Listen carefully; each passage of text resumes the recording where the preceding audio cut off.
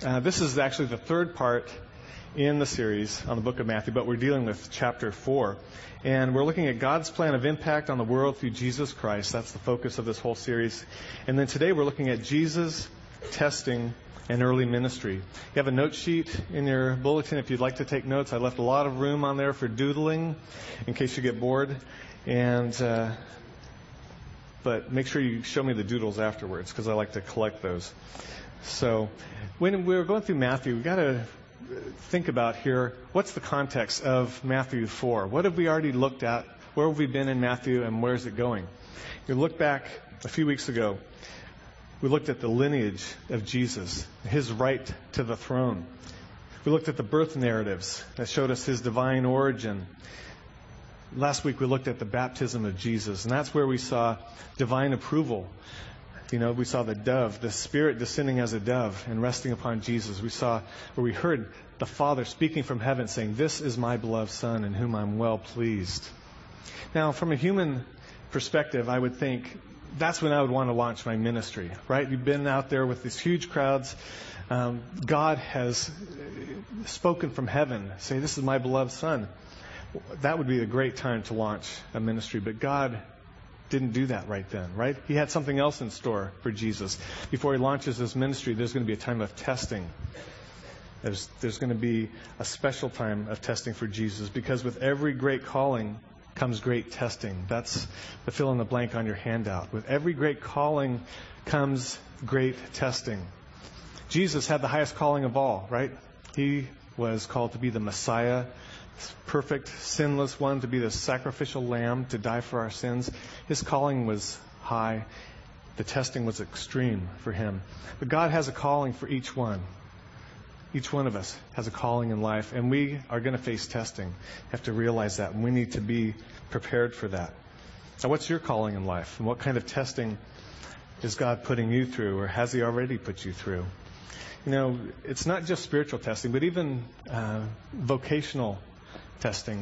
One of the most vivid examples that I've seen personally comes from my nephew, Eric, who joined the Marine Corps back in 2001. He was in boot camp, and we got to go down to MCRD down in San Diego, the training depot down there, and it was the week of 9/11. We'd just gotten down there, then that was Monday night, Tuesday morning, all that broke loose in New York.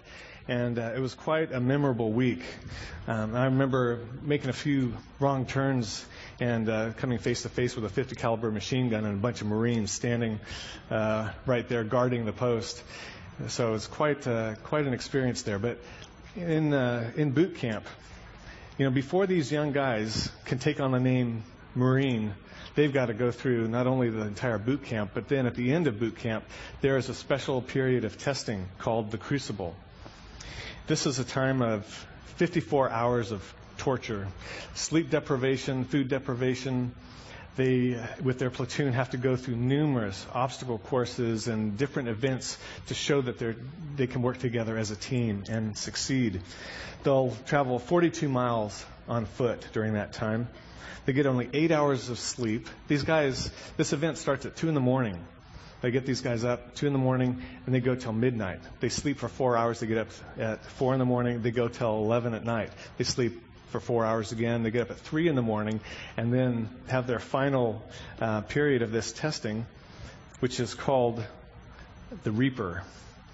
They have to march up a 10-mile march up this very steep hill that culminates their test. And all during this time, these couple of days, they've been going through courses like the Day Movement Resupply course, where teams resupply water, ammunition, and MREs, their meals ready to eat, through a course which consists of trenches, wire fences, and walls. They have the same type of thing that's set up for a combat assault resupply, where they're doing this through a combat assault course. My favorite, I think, would be the enhanced obstacle course.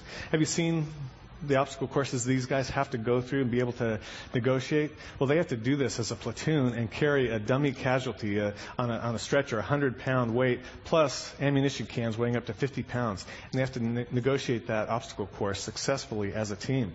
That sounds like a lot of fun. I've been down there and I've seen these obstacle courses. I don't think I'd get over the first hurdle, much less the entire course.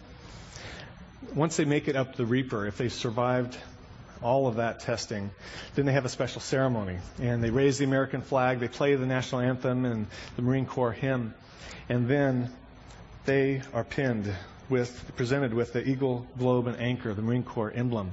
And that's when they transition from being a recruit to a Marine. The amazing thing is, in this video that we would watch, we'd see these young men just break down sobbing because they were so proud, they were so overwhelmed with emotion that they had finally made it. They survived the test successfully and now could be called a Marine. And their drill instructors weren't screaming at them anymore. They were congratulating them. It's a pretty amazing sight. Now, Jesus went through his own crucible of testing before he launched his ministry. That's what we're going to be looking at today. The major themes we're going to be wrestling with today are around temptation and testing. We're going to look a lot at what is temptation, where does it come from, how do we deal with it, can the Holy Spirit lead us into temptation, and was Jesus really tempted? Did he really suffer temptation like we do? We're going to be looking at all of these things. We are in Matthew chapter 4. That's page 682 of those Bibles that were handed out. I'm going to start reading that in just a second here. Now, the stage is set in verse 1. Matthew writes, "Then Jesus was led by the Spirit into the desert to be tempted by the devil." Does that cause any red flags in your thinking? The Holy Spirit led Jesus out to be tempted by the devil? For me, it just sounds, wow, why could God really do that? Does he do that? Well, he did in this case. What we have to understand, though, is the difference between tempting and testing. And the tricky thing is, in the Greek, it's the same word that's used for both. You have to determine the meaning by context. Now, what is temptation? Right? That's an enticement to sin, to disobey God. And the goal there with the temptation is that we should fail, that we should fall, that we should sin against God. Now, we have to keep in mind, God never does this. The Bible says clearly in James 1, verse 13, "When tempted, no one should say, 'God is tempting me,' for God cannot be tempted by evil, nor does he tempt anyone." From God's perspective, it's testing. But what is testing? That's a trial or a test to prove your character, right? To show what you're made of. And it's also to refine your character. Now, the goal is that we should succeed, that we should grow.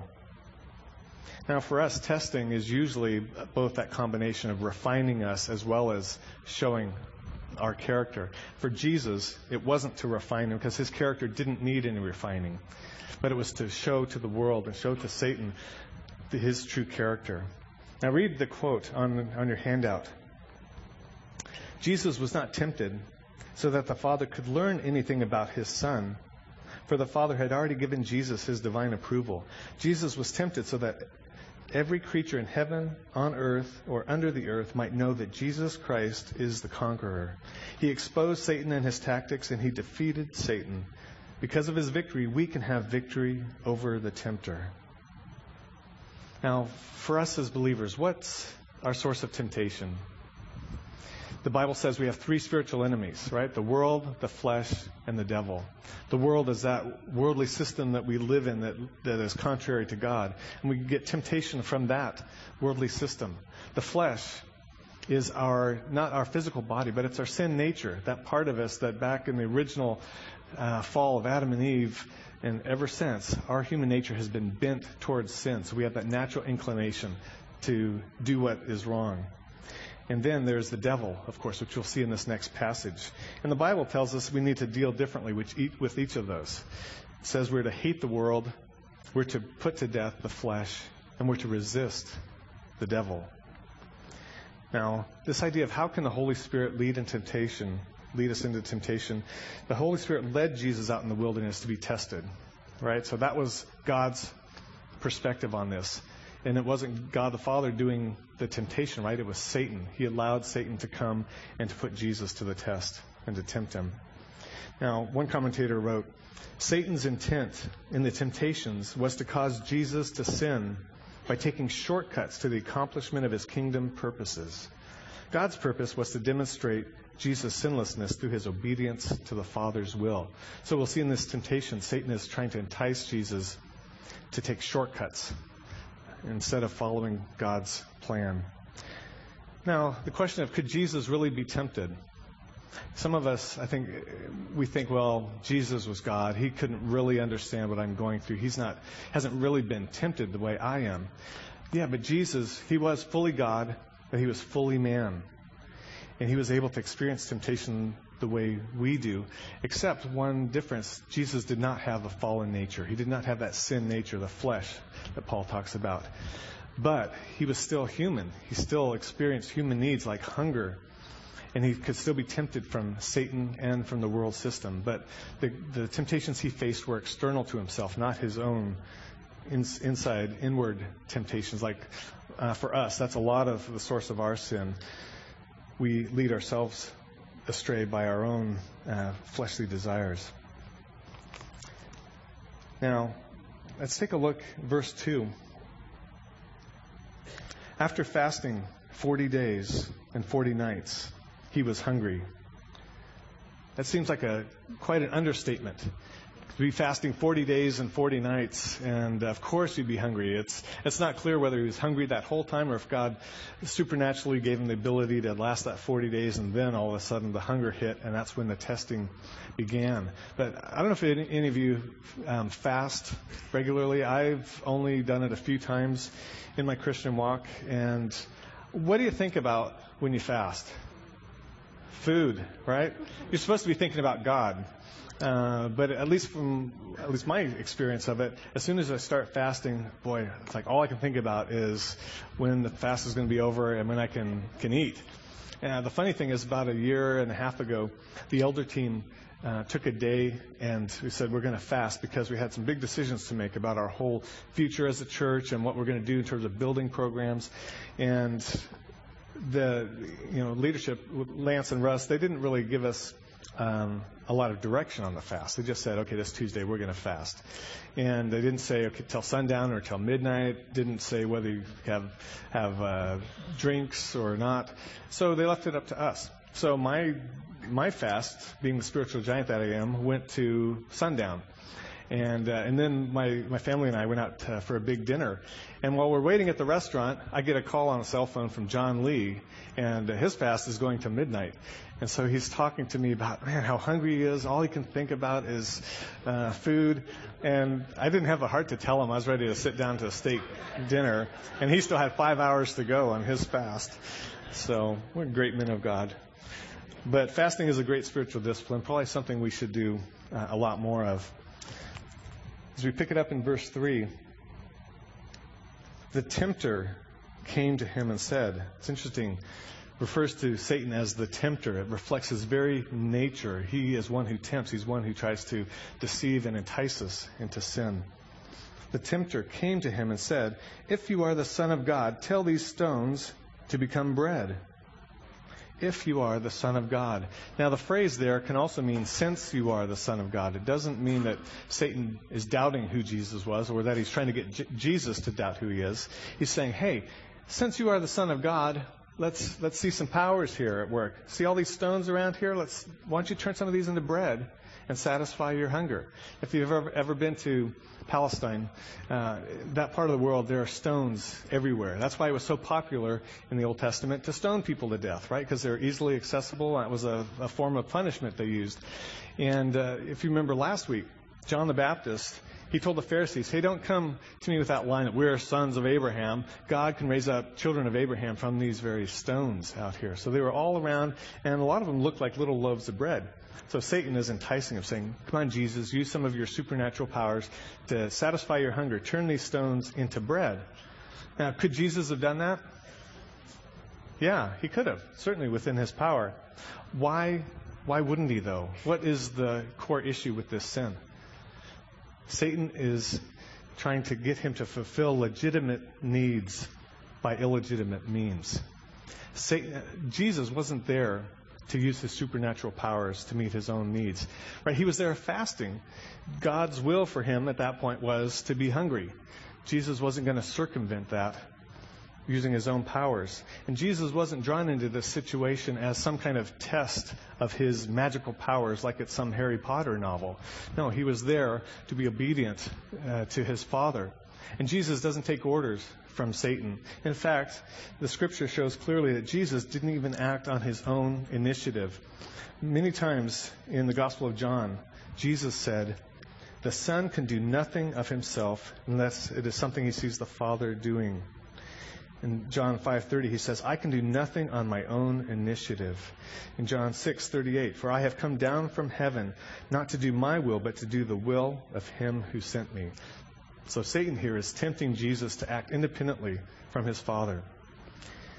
How about in our lives? Do we seek to fulfill legitimate needs by illegitimate means?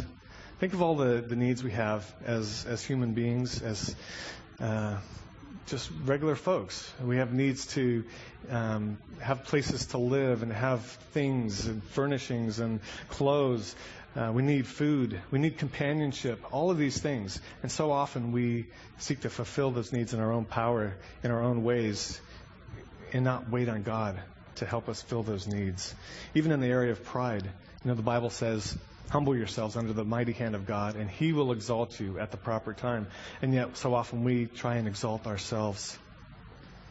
Now, what was Jesus' response? In verse 4, Jesus answered, "It is written, man does not live on bread alone, but on every word that comes from the mouth of God." He answered, "It is written." He quotes a passage out of Deuteronomy and says, "Man does not live on bread alone, but every word that comes out of the mouth of God." Now, is this a verse that Jesus believed and lived? Yeah, he did. I mean, you look at the Gospel of John. You remember the encounter when Jesus is going through Samaria and he's at the well? And there's this woman at the well, and Jesus is ministering to her, telling her about the kingdom of God. The disciples are off looking for food in the town. And they come back, and they said, "Jesus, have something to eat." And he says, "I have food to eat of which you don't understand." And they said, "Well, did someone bring him something to eat while we were gone?" And he says, "My food is to do the will of him who sent me." That's how committed he was. Even beyond food, he wanted to obey his Father and do his will. Now, one thing I want us to take away from this, as we look at these temptations and the way Jesus responded, it's easy, and I've heard it taught many times. Okay, the clue here, the key to fighting temptations is just to repeat some scripture back. Fight the devil that way. But it wasn't just parroting back some scripture. Jesus internalized that scripture. He lived it. He believed it. We need to do the same thing. It's not just enough to try and use scripture as some magic power against temptation, because it's not going to work that way. We have to internalize it. We have to read it, understand it, memorize it, meditate on it, soak in it, let it saturate our lives. And as we meditate on it day by day, it begins to change our thinking. And when we're faced with temptation and that desire to go the wrong way, that scripture can come to mind and help steer us on the right path. Now, scripture memory is one of those things that I've done off and on as a believer. Sometimes I'm better at it than others, but I remember as a young believer starting, getting 3x5 cards and writing scripture verses on them and memorizing them.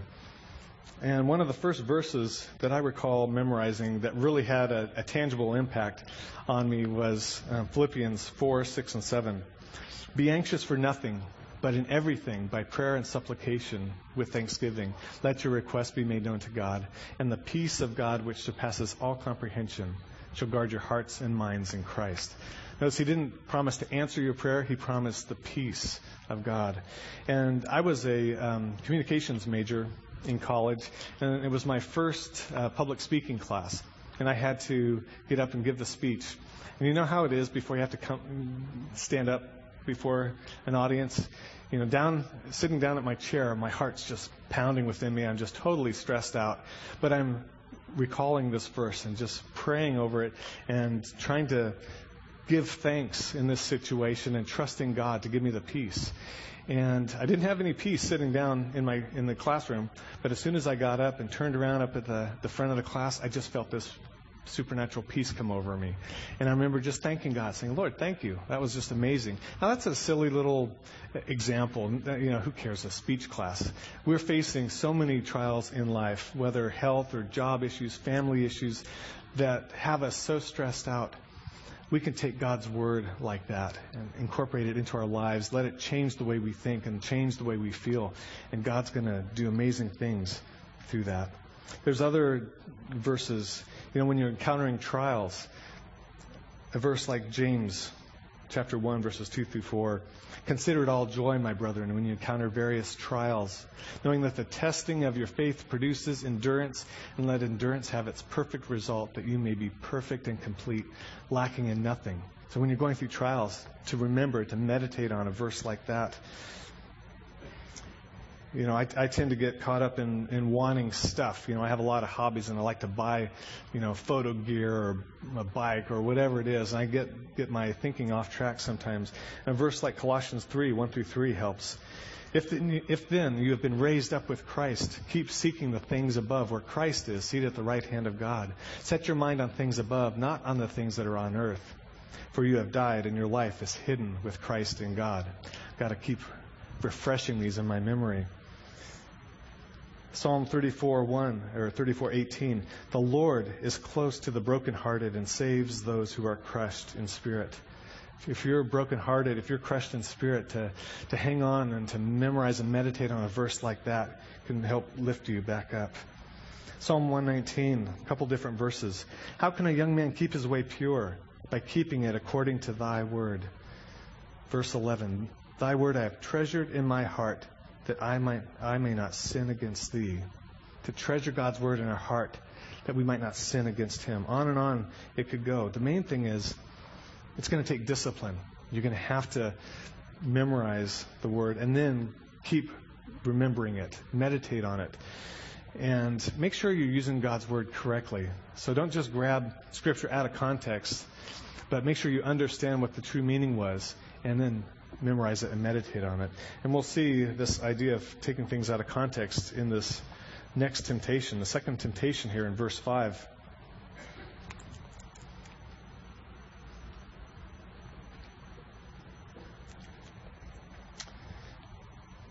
Verse 5, then the devil took him to the holy city and had him stand on the highest point of the temple. So the holy city is Jerusalem, the highest point of the temple, the pinnacle of the temple. And this is actually something that they've excavated in the Kidron Valley. And you can go, when you go to Jerusalem next year on the trip that the church is planning, maybe you'll be able to go down there and see this for yourself. But this is most likely was at the southeast corner of the temple, and it was above the Kidron Valley, and there was probably a drop-off of anywhere from 300 to 500 feet. They don't know for sure. So very high point there. In verse 6, Satan says, if you are the Son of God, he said, throw yourself down, for it is written, he will command his angels concerning you, and they will lift you up in their hands so that you will not strike your foot against a stone. If you are the Son of God, throw yourself down. Notice, Satan's getting a little more sly here, right? He's now bringing in Scripture. It's like he saw, Jesus rebuked him with Scripture, so now Satan's going to pull out his own Bible and start using Scripture against Jesus. And it's like he's saying, okay, if you're the Son of God, you believe in God's Word, right? Well, then prove it. This verse in the Psalm says that he's going to protect you. Now, I dare you, jump off this precipice here. Let's watch God protect you. But what's going on here? Do you see Satan is taking this out of context and manipulating Scripture to his own end? And many people do that today. You have to be very careful with understanding Scripture. Make sure even Pastor Lance or me or anyone else that is teaching you, you've got to understand and search the Scripture for yourself. Make sure they're teaching it accurately. But what's at the heart of this temptation? Satan is seeking to have Jesus force God's hand, right? To be presumptuous, to put himself in a situation that God the Father would have to act miraculously to save him. And there might also be the idea that it was a temptation to have Jesus display his his glory as the Messiah, because many of the rabbis back then believed that Messiah would manifest himself on the pinnacle of the temple. So it could have been a ploy to try and get Jesus to show himself. What was Jesus' response in verse 7? Jesus answered him, "It is also written, do not put the Lord your God to the test." It is also written. He doesn't negate what Satan had said. That passage in Psalm 91 is true, it's accurate, but Satan is taking it out of context. Jesus said, you got to also consider this other passage that says, do not put the Lord your God to the test. So Satan seeks to twist things, take them out of context. Jesus answers, again, with scripture from Deuteronomy that balances that perspective. We got to take God's word as a whole and not isolate texts out of it. What does it mean to put God to the test for us? It's when we put ourselves in circumstances that require divine intervention, require God to act miraculously on our behalf. Perhaps a diabetic says, I'm going to quit, I'm going to give up my insulin and Jesus is going to protect me. That may be trusting God, unless God has truly told you to do that and has healed you. I have a relative back in Nebraska that a number of years ago, he got into this group that was way off on the deep end on this let go and let God concept to an extreme. And so he lived that out. He quit his job, quit doing anything. He just sat on the couch all day and waited for God to supply all their needs. That didn't go over real big with his family, needless to say. And right about the same time as when I came to know the Lord, and I went back there on a trip, and everyone was freaked out, thinking, oh no, Mark's going to go off the deep end too. But fortunately, I didn't. Now, you're probably familiar with the story of Gideon in the Old Testament. And what did he do? You remember the fleece story? He tested God that way. A lot of times, Christians use that as a role model. I'm just going to put a fleece out and see if God answers. The thing we have to realize is that Gideon was really showing a lack of faith. God indulged him in that, but he was showing a lack of faith. He didn't just take God at his word and believe him. He had to have God prove himself that he was truly going to do what he said he would do. God doesn't want us to demand fleeces from him. He wants us to trust him and to be obedient. In verse 8, we see the third temptation. Again, the devil took him to a very high mountain and showed him all the kingdoms of the world and their splendor. So they're up a very tall mountain, very high mountain. And in the book of Luke, he says that in an instant, he showed him all the kingdoms of the world. So it seems to be more than just standing on a tall mountain and looking around at the surrounding land and the kingdoms. But supernaturally, somehow, Satan showed him all the kingdoms of the world and all the glory and splendor and the riches that they had. He didn't show him all the downside, right? Every kingdom, every nation has a lot of garbage in it, too. Showed him all the beauty of it to try and entice him. All this I will give you, he said in verse 9. All this I will give you if you will bow down and worship me. Now we have to ask ourselves, is Satan deceiving, being deceptive here? Does he really have the authority to give this to Jesus? And he does. In Luke adds a little bit to this statement. He says, I will give you all their authority and splendor, for it has been given to me, and I can give it to anyone I please. Well, that's Satan's testimony about himself. We don't necessarily want to believe a deceiver like Satan. But Jesus himself referred to Satan 3 times in the Gospel of John as the prince of this world. The Apostle Paul called him the ruler of the kingdom of the air. So this is really Satan's domain. So he's making a legitimate proposal here to Jesus. What's at the heart of this temptation? It's to short circuit God's plan for salvation. Satan offered Jesus immediate glory and riches, while God's plan would take Jesus down the road of suffering and to the cross.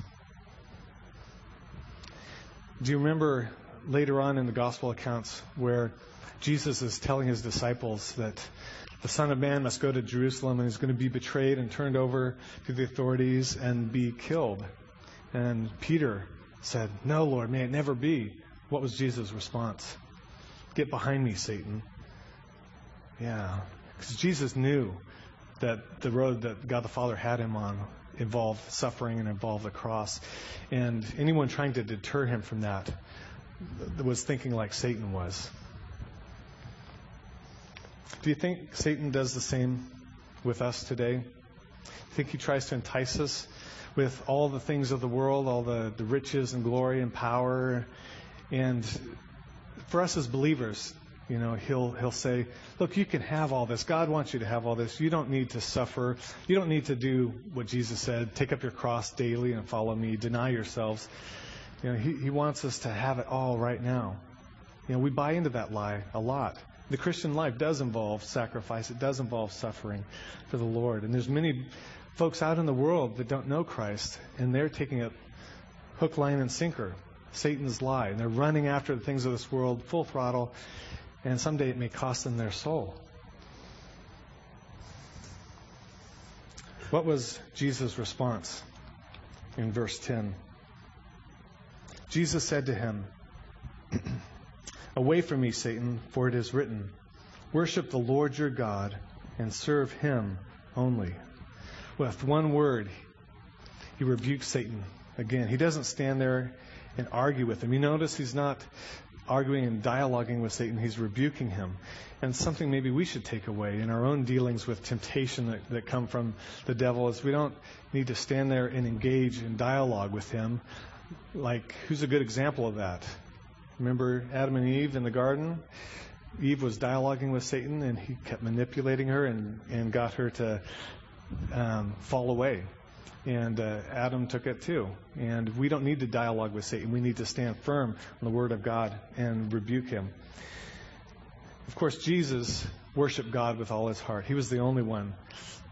Jesus worshiped God with his whole heart. And God is the only one we should worship as well. But the problem is, if you're like me, we worship God and we worship other stuff. Maybe very subliminally. We try to hide it. But we also worship possessions or power or our own egos or whatever the case may be. We have this two-minded nature about us. We're double-minded, and we try and serve God with one part of our lives, and yet we run after the world with another. God wants us to be entirely devoted to him, to worship him alone. The conclusion here in verse 11. Then the devil left him, and angels came and attended him. Why did the devil leave? Because Jesus told him to, right? Jesus said, "Away from me," and Satan left. It just gives you a little glimpse as to who's in control here. It wasn't Satan. Jesus is the master. He's in control. And then the angels attended to his needs. God met his needs in his own time. Jesus didn't have to fulfill them with his own power. Now, it's easy as we look at these encounters to think, well, sure, Jesus withstood those tests because he was God, right? Well, Jesus is fully God and he was fully man. Did he face those temptations using his supernatural powers, or did he face them as a man? Right? Listen to this quote from this one Bible commentary. It is important to note that Jesus faced the enemy as man, not as the Son of God. His first word was, "Man shall not live by bread alone." We must not think that Jesus used his divine powers to overcome the enemy, because that is just what the enemy wanted him to do. Jesus used the spiritual resources that are available to us, the power of the Holy Spirit of God and the power of the Word of God. Isn't that amazing? Jesus stood there as a man, full of power by the Holy Spirit and with the Word of God embedded in his heart and in his mind, and he withstood those tests. We have those same tools. We have the Spirit of God. If you are a believer, the Spirit of God lives in you, and we have God's Word to help us. And Jesus faced temptation and never gave in, and he's able to help us as well. Listen to these passages out of the book of Hebrews. Hebrews 2:17 through 18. For this reason, he, meaning Jesus, had to be made like his brothers in every way, in order that he might become a merciful and faithful high priest in service to God, and that he might make atonement for the sins of the people. Because he himself suffered in what he was tempted, he is able to help those who are being tempted. He himself suffered in what he was tempted. He's able to help those who are being tempted. Hebrews 4:15. For we do not have a high priest who is unable to sympathize with our weaknesses, but we have one who has been tempted in every way, just as we are, yet was without sin. The amazing thing about the Christian life is we have Jesus as our high priest, and he can relate to us. He understands.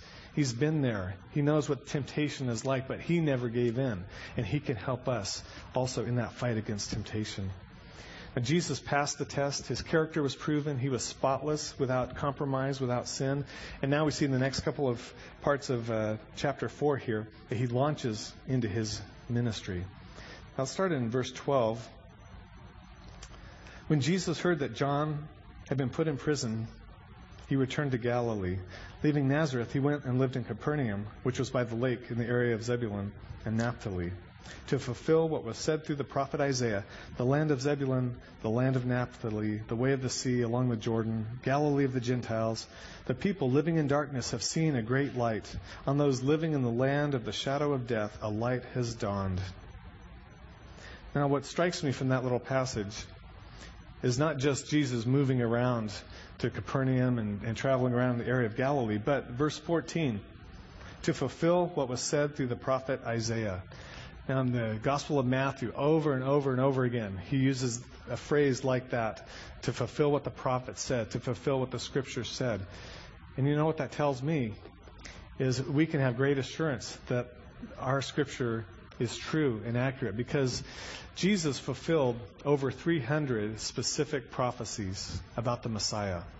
Prophecies about where he would be born, the type of life he would lead, his lineage, the way he would die, all of these things, over 300 prophecies that he fulfilled.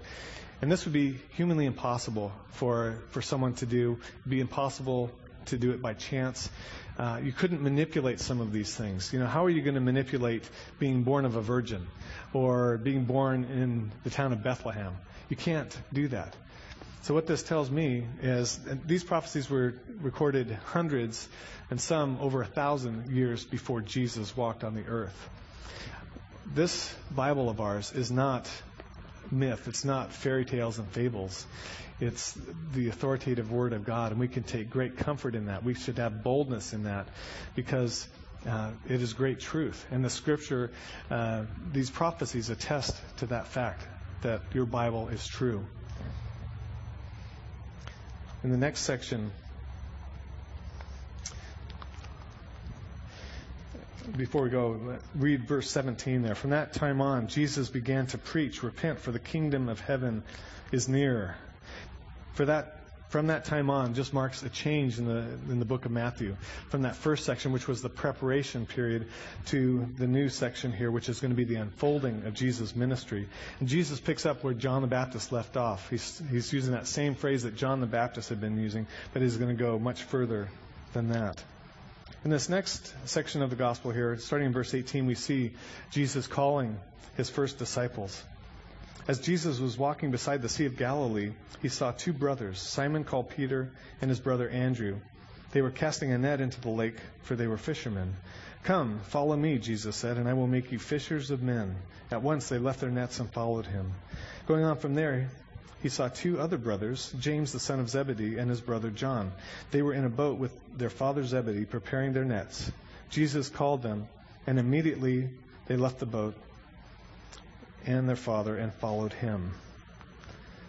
Now, these men had seen Jesus before. We know from the Gospel of John they had seen him. They'd also seen John the Baptist say, "Behold the Lamb of God," when Jesus walked by. So this wasn't their first encounter. But what strikes me the most from this is their response. And Matthew really emphasizes that immediately they dropped their nets. They dropped what they were doing. They left everything and followed him immediately. I mean, they were busy about their vocation, right? They were fishermen. They were out there working with their tackle and mending nets and all of that. Jesus came by and said, "You follow me." They didn't hesitate. They didn't say, "Well, wait, Lord, till I finish this project." They didn't say, "Well, what's in it for me? What's the pay and benefits package?" They immediately dropped what they were doing and they followed him. Now, for me personally, that's a challenge. I mean, I look at my own life, and it's like, do I respond to God that way when He says, follow me? Do I do that? How about for yourself? Do you find yourself sort of pushing Him off and delaying? I know when I was a young believer, I was a college student at Sac State, and I came to Christ through Campus Crusade ministry out there. So I was surrounded by a lot of young people who were really on fire for the Lord, and most of my close buddies there were all going into full-time ministry. And I felt sort of like this peer pressure. Okay, you got to do the same thing. And I just resisted that. I said, no, I'm not gonna do that. And God finally worked on my heart. I was at a crusade conference. I think it was a Christmas conference. And the speaker was talking about laying it all on the line for Jesus, just being willing to go wherever He wants you to go, do whatever He wants you to do. And the guy gave us that challenge to dedicate our lives that way. And I went up along with probably about 500 other people and laid my life on the altar. And I really meant it. And God started using that and changing my heart. And it was soon after that I had determined in my heart that I wanted to serve God in full-time ministry. The only thing is, He didn't tell me back then that I was on the 25-year plan to get to full-time ministry. So that was way back in 1983. And so I've been in full-time ministry for a year now. But God finally got me there. And the thing is, we don't know how God's going to work in our lives and how our future is going to unfold. But the thing is to have the right attitude and to be at that point where you're willing to do whatever He calls you to do. That's the key thing there. This chapter is wrapped up here in verse 23. Jesus went throughout Galilee, teaching in their synagogues, preaching the good news of the kingdom, and healing every disease and sickness among the people. News about Him spread all over Syria, and people brought to Him all who were ill with various diseases, those suffering severe pain, the demon-possessed, those having seizures, and the paralyzed, and He healed them. Large crowds from Galilee, the Decapolis, Jerusalem, Judea, and the regions across the Jordan followed Him. In a nutshell, we see here Jesus' ministry. And this is going to unfold over the next number of chapters. But Jesus wasn't just focused on His Jewish brethren. You can see from these few verses that Jesus was ministering even to Gentiles in that surrounding region. They were all coming to Him to be healed. And Pastor Lance, when he's back next week, is going to be preaching on Matthew 5, which is the Sermon on the Mount. And we're going to see now Jesus surrounded by these crowds. Now Jesus is going to teach them about the kingdom of heaven. So what do we take away from all this as we wrap up? There's three things I want you just to reflect on. Be prepared for the calling that God has for you. There's going to be testing. You've got to be prepared for that testing. We've got to saturate our lives with the Word of God. Study it, memorize it, meditate on it, let it soak in and help change your thoughts, your actions, your attitudes. That way you'll be able to stand up in that day of testing. We need to understand that our faith is not based on fables and fairy tales. We can go with confidence and share with boldness because the gospel is true. And the hundreds of prophecies fulfilled by Jesus attest to that fact. And then finally, be quick to respond when God calls you. Whether that's to obey in something small, or perhaps He's calling you to take a big life change, a step that's going to radically change your life. Are you going to trust Him with that? Are you going to obey in that? And sometimes it's obeying His calling, even if it's not for you personally. Maybe it's for someone in your family, a loved one. My wife and I had to go through that with our daughter, Emily. She's only 13. And to get to the point where we're willing to let her go to Romania, that wasn't easy. At first, when she told us she wanted to go, we just said, nah, no way. We're not even going to go there. And but God kept working on us, and we're at the point where, we're excited about it and we can trust Him with it. We'll see how much sleep my wife gets over the next couple of weeks while Emily's gone. But, also perhaps maybe God is calling you to take that first step of faith, to trust Him for your salvation. That's something He wants you to do. And don't hesitate. Do like these disciples and immediately follow Him. Would you pray with me?